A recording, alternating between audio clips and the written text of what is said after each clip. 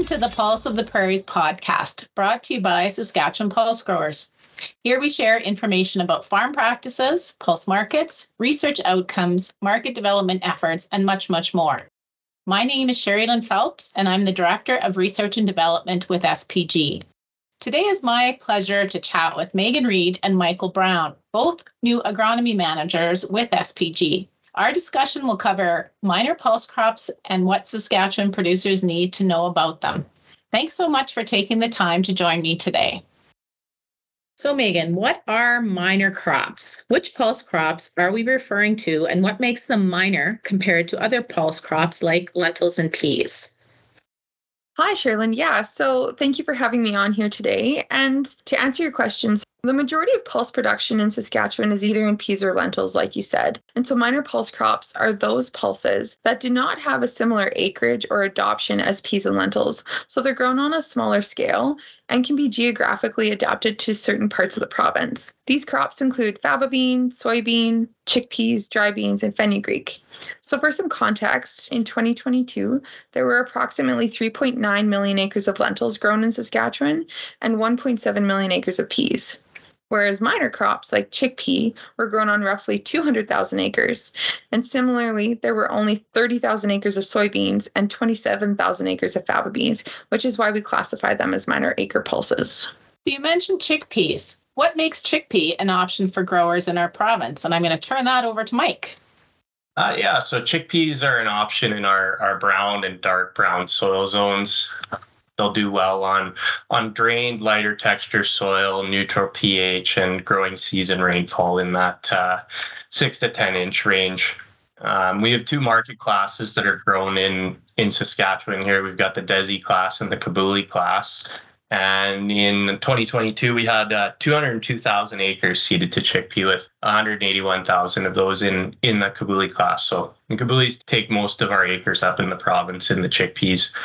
Not well suited to heavier clay soils, saline soils, waterlogging, or slow to warm soils in the spring.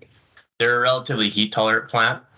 So under good soil moisture conditions, they'll thrive in your daytime temperatures in that 21 to 29 degrees Celsius. And they do like it warmer in the nighttime temperatures in that 18 to 21 range. We'll see temperatures above 30 degrees Celsius. Like many other crops, they're going to see heat stress and then can lead to flower or pod abortion. Maturity is going to be another factor when you're choosing whether or not to be growing chickpeas. The data maturity range is 100 to 130 days, depending on your market class, your variety, and your environmental conditions. Our Desis, you're going to have a little bit early maturity compared to the Kabulis. And both of these market classes are an indeterminate crop. So they're going to keep flowering until they get some type of stressor to induce maturity. But the Kabulis are more strongly indeterminate. So if we get into a cooler or a wetter fall, we can see maturity extending past 130 days. So there's that risk of locking in some green and in those types of conditions. Few of our newer varieties that we've released. So there are some that have recently come out in both the Kabuli and the Desi categories, and they offer a herbicide tolerance trait to the Imazamox chemistry. And then when we're starting to discuss some of the disease risk with it, there's Ascochyta blight, and any of the chickpea producers that are listening to this are going to know for sure about the Ascochyta blight, an extremely aggressive disease in chickpea and can spread through the field quite quickly. Our recommendation when we test our seed lots for seed-borne Ascochyta is 0.3%, and anything above that we're recommending not to use the seed for planting. So very low threshold on Ascochyta. Chickpeas can be an option in areas with Aphanomyces risk, as they are considered moderately resistant and will only produce a few oospores in the soil. Okay, well, thanks, Mike. So from what you're saying, it sounds like with the later maturity, it's no wonder that chickpeas are typically grown more in the southern, southwest corner of the province where we have longer days to maturity. So we're going to move on to faba beans. So we mentioned chickpeas. Let's talk more about faba beans. We've seen faba beans increasing initially, and then acres sort of leveled off. I'm kind of curious why adoption has been slow. What have been the reasons growers don't produce faba beans on the same scale as other pulses? And I'll pass that off to Megan.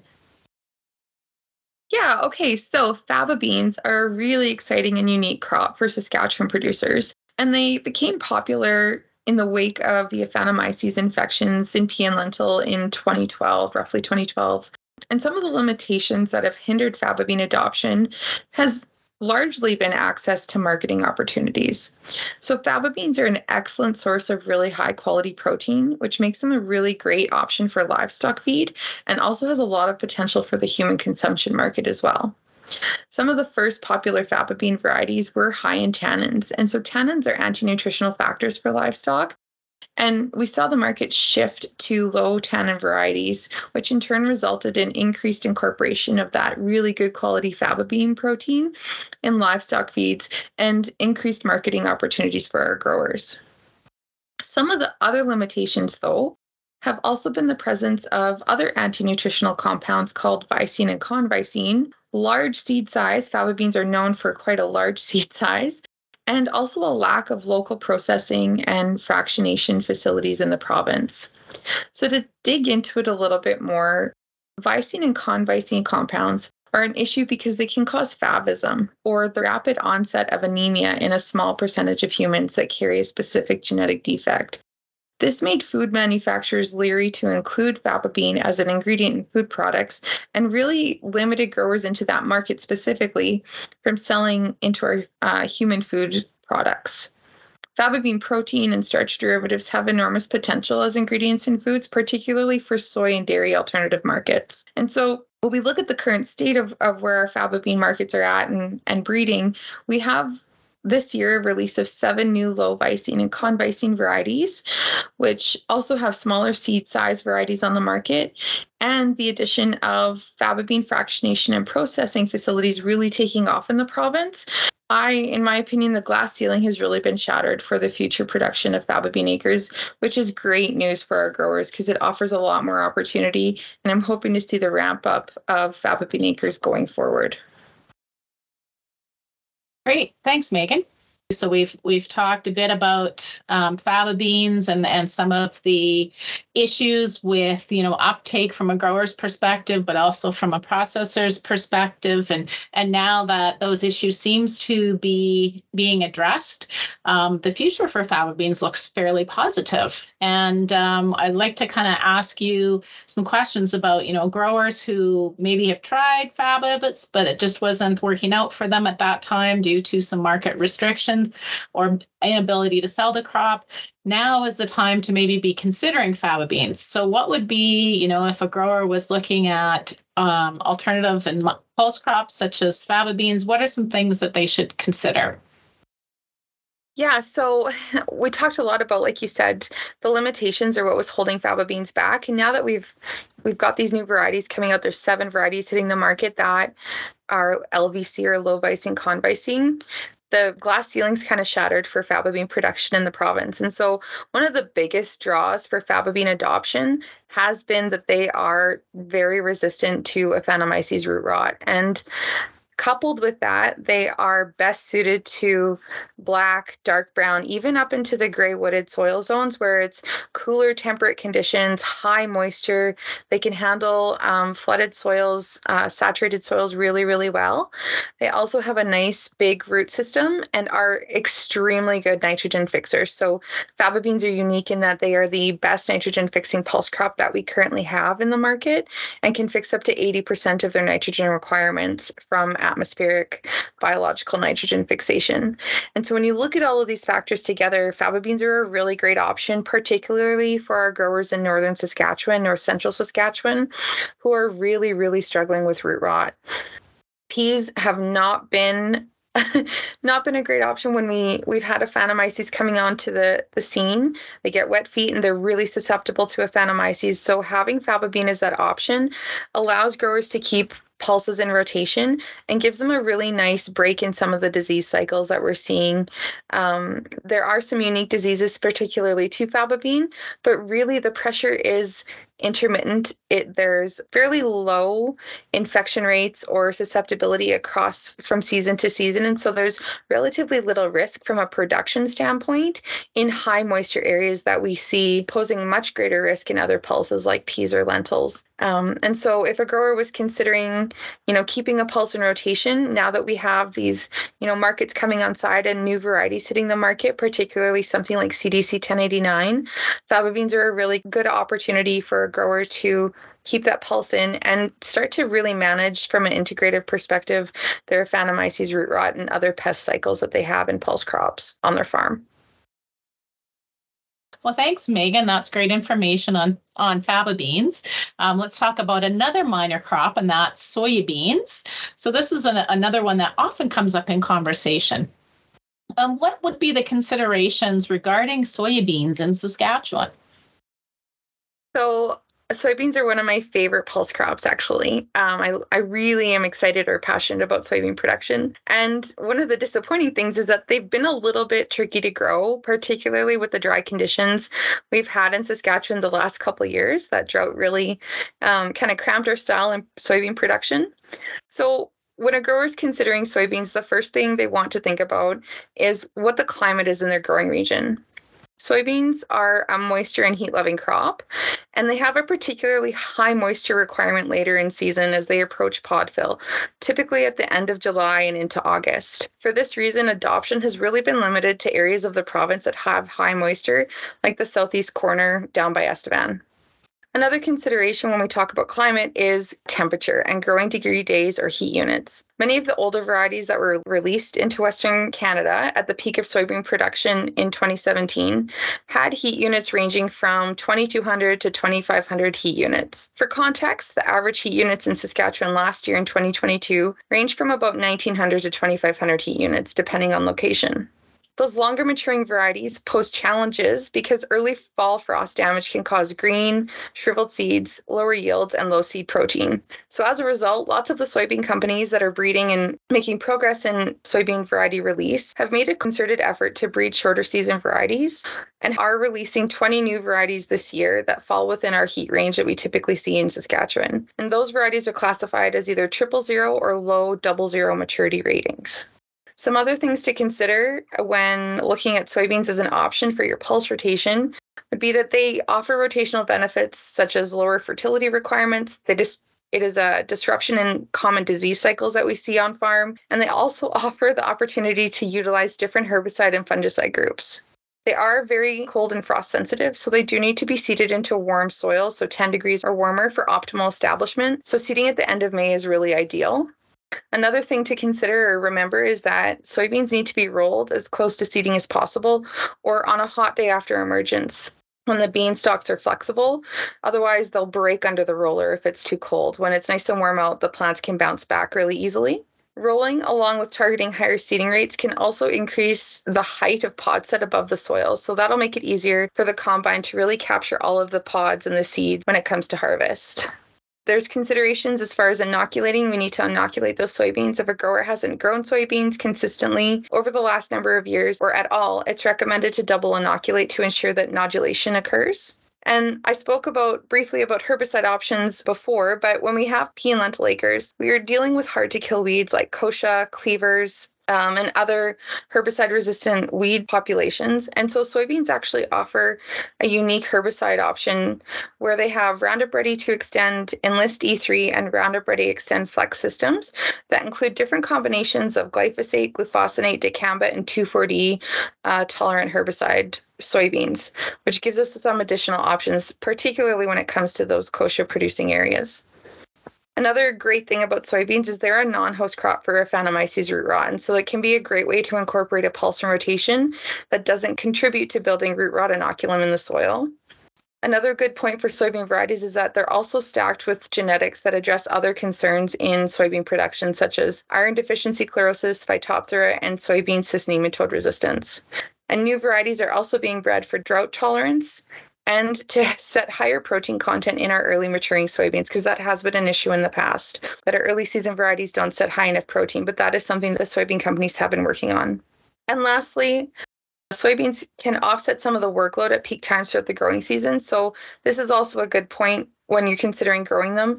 They require warmer soil temperatures, so you can seed later in the spring. And you can also let them stand at the end of harvest because they're not as sensitive to pod drop as other pulse crops. Thanks, Megan. That was a lot of information about soybeans and great information for growers that are looking to put the crop in this year or considering what varieties to select going forward.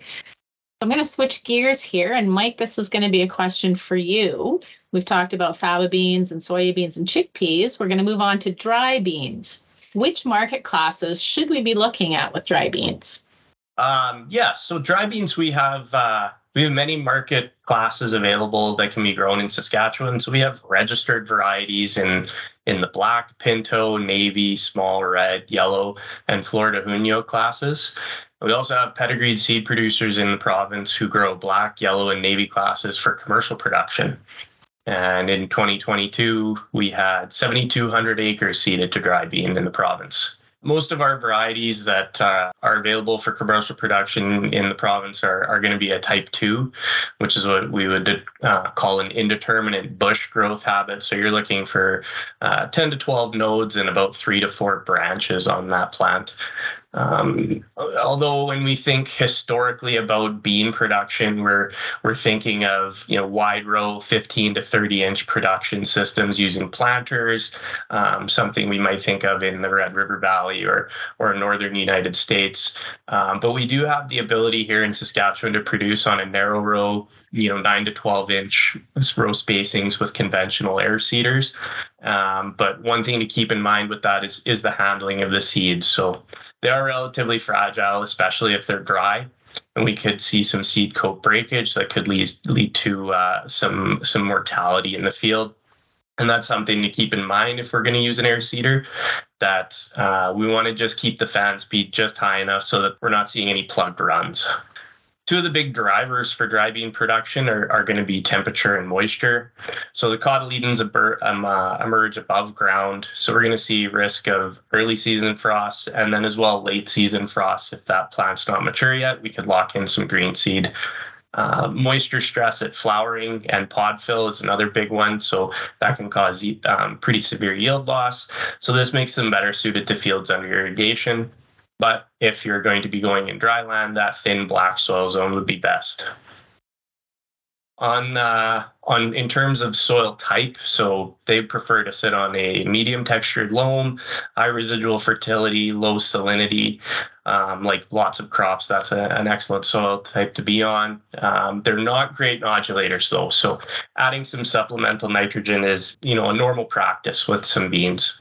When we're looking for handling and harvest, our target seed moisture is going to be in that 14 to 16% range. When we start to get drier into that 12 to 10% seed moisture range, that's when you're really going to start seeing increased risks of mechanical damage. A piece of equipment that we would say would be probably recommended for handling beans in those drier temperature seed moisture contents would be a belt conveyor, safer for beans compared to a conventional flighted auger. When you've got that belt conveyor, now you're pushing it up to the top of a 40 to 60 foot bin, and that's a pretty far drop for that bean. So incorporating something like a bean ladder inside your bins may also help reduce mechanical damage. As well, those bean ladders could be used with other pulse crops too. So anything that's at risk of seed coat cracking or chipping could help prevent that. If you've got a rotation where you're out of beans for a year and you have other crops that need some safe handling.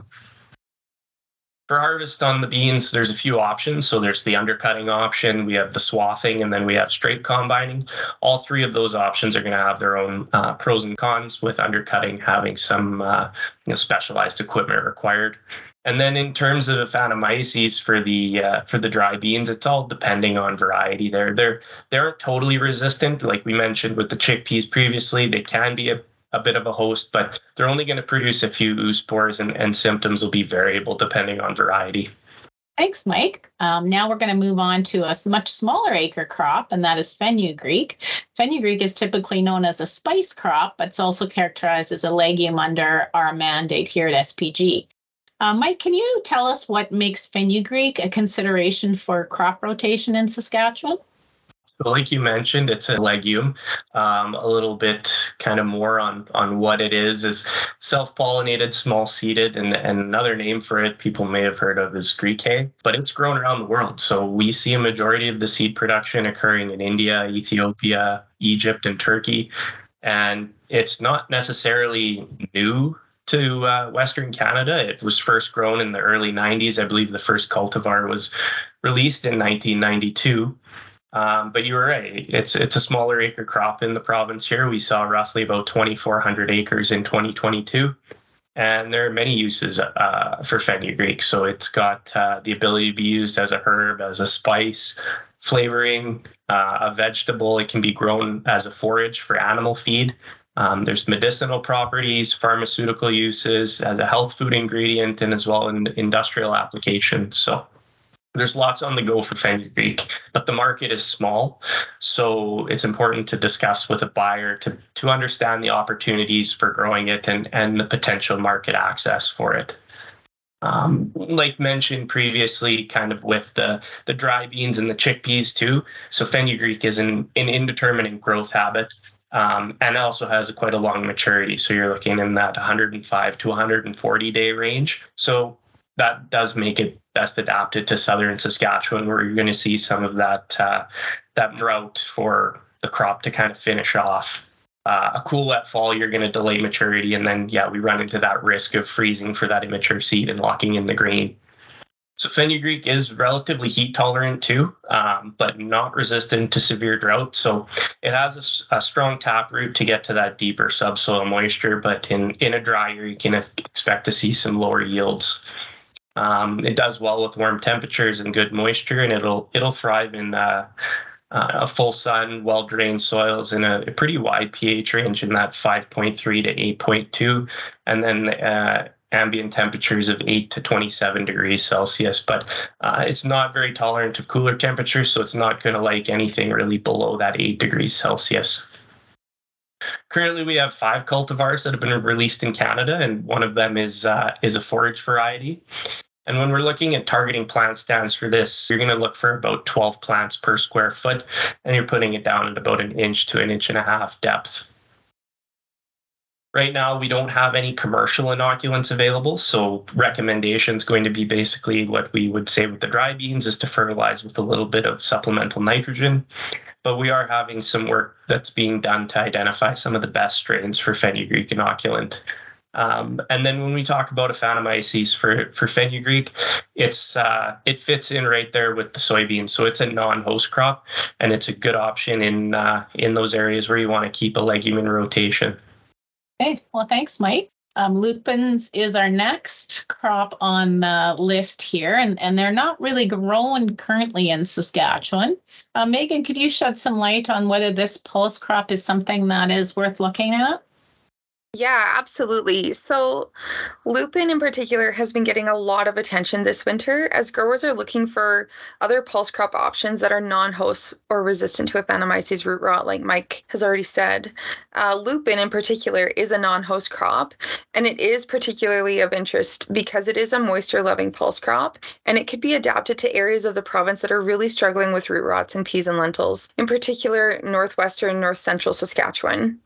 And because it is best suited to the black and dark brown soil zones, it has serious potential for growth in the northern half of the province. One watch out, however, with lupin production is that lupins are really sensitive to soil pH, and so they prefer soils at or below a pH of 7.2, which could limit some of the production areas that we have for lupin, but all in all, they are a really attractive option. One of the additional factors that make lupin really appealing is that they're high in protein, relatively high in fat, and have a low carbohydrate content. And those parameters mean that they are really useful as a substitute for soybean feed ingredients and have a lot of potential as bioindustrial applications into the human consumption market. There are some challenges with this in processing and logistics, however, which do need to be figured out. There are some wrinkles that need to be addressed, but all in all, they are a really great option for a future pulse crop or potential for Saskatchewan growers. Currently, there are 2 types of lupin being grown or tested for growth and adaptation in Western Canada, and those include sweet white lupin and narrow-leaf blue lupin. And there are some slight differences to each of them. So narrow-leaf blue lupin is more similar to faba bean. So it prefers a cooler season, more temperate production area, is high moisture loving as well, and has a similar maturity rating of 110 to 120 days. And it actually is more sensitive to soil pH. So the maximum pH that it can really tolerate is 7.2. White lupin, however, is more similar to soybean. So it also loves a lot of moisture, but it also prefers higher temperatures compared to the narrow-leaf blue lupin and has a longer maturity of 120 to 130 days or more, but it can tolerate slightly higher pHs of 7.8. So lots of attractive things with lupin, and there's currently a lot of work and investigation going into adapting lupins, a blue lupin and white lupin for production in the province. Thanks, Megan. That helps us understand kind of the lupins and where the lupins might be most suited to in Saskatchewan if they are something that's going to start showing up on our landscapes. So now we've talked a lot about the different minor pulse crops, and I'm just wondering, have we covered all the different sort of minor pulse crops or types out there? And Megan, do you have any thoughts on that? Yeah, so as far as pulse crop production goes in the province, there are so many that are already included under our mandate, but there are so many more that we haven't even addressed or looked at or talked about today. So the future is really exciting. There's a lot of ongoing research looking at adapting fenugreek and lupin for the province. And so SPG in particular has funded small plot research looking at seeding rates, seeding dates, seed treatment registration, and growing region suitability, as well as we're doing some field scale work on fertility, seeding rates, and production of product evaluations in faba beans and dry beans. When it comes to other pulse crops outside our mandate, though, researchers are looking at pulses like cowpea, mung bean, adzuki bean, and tipperary bean for potential adaptation to Western Canada. And one of the biggest factors driving alternative and minor pulse crop research is that need for root rot management strategies. Minor pulses play a key role in our integrated pest management practices, particularly when it comes to root rot identification of genes and breaking up that disease cycle and looking for options to prevent inoculum buildup in the soil, but also for disrupting all pulse disease cycles. So introducing or looking at other pulse crops can break up some of these other disease cycles we're really struggling with, and pest cycles in particular with kochia, anthracnose, ascochyta, and other pests that we're seeing across our more mainstream or larger acre pulses. And in addition, adopting minor pulse crops can help diversify crop rotations that really offer unique marketing and value-added opportunities for our growers. Well, thanks, Megan and Michael. That was a lot of great information on minor pulse crops in Saskatchewan, and that all feeds into our goal of having alternative pulses for growers within Saskatchewan. So I think this is all the time and questions that we have today. Thank you again for sharing your expertise with us. For more detailed information on minor pulse crops, please visit our website at saskpulse.com. Be sure to subscribe to our podcast so you don't miss upcoming episodes. To stay up to date with SPG, you can subscribe to our mailing list on our website. We send regular updates, keeping you informed on global markets, new technologies, and trends in pulse production. Thank you for tuning into the Pulse of the Prairies podcast.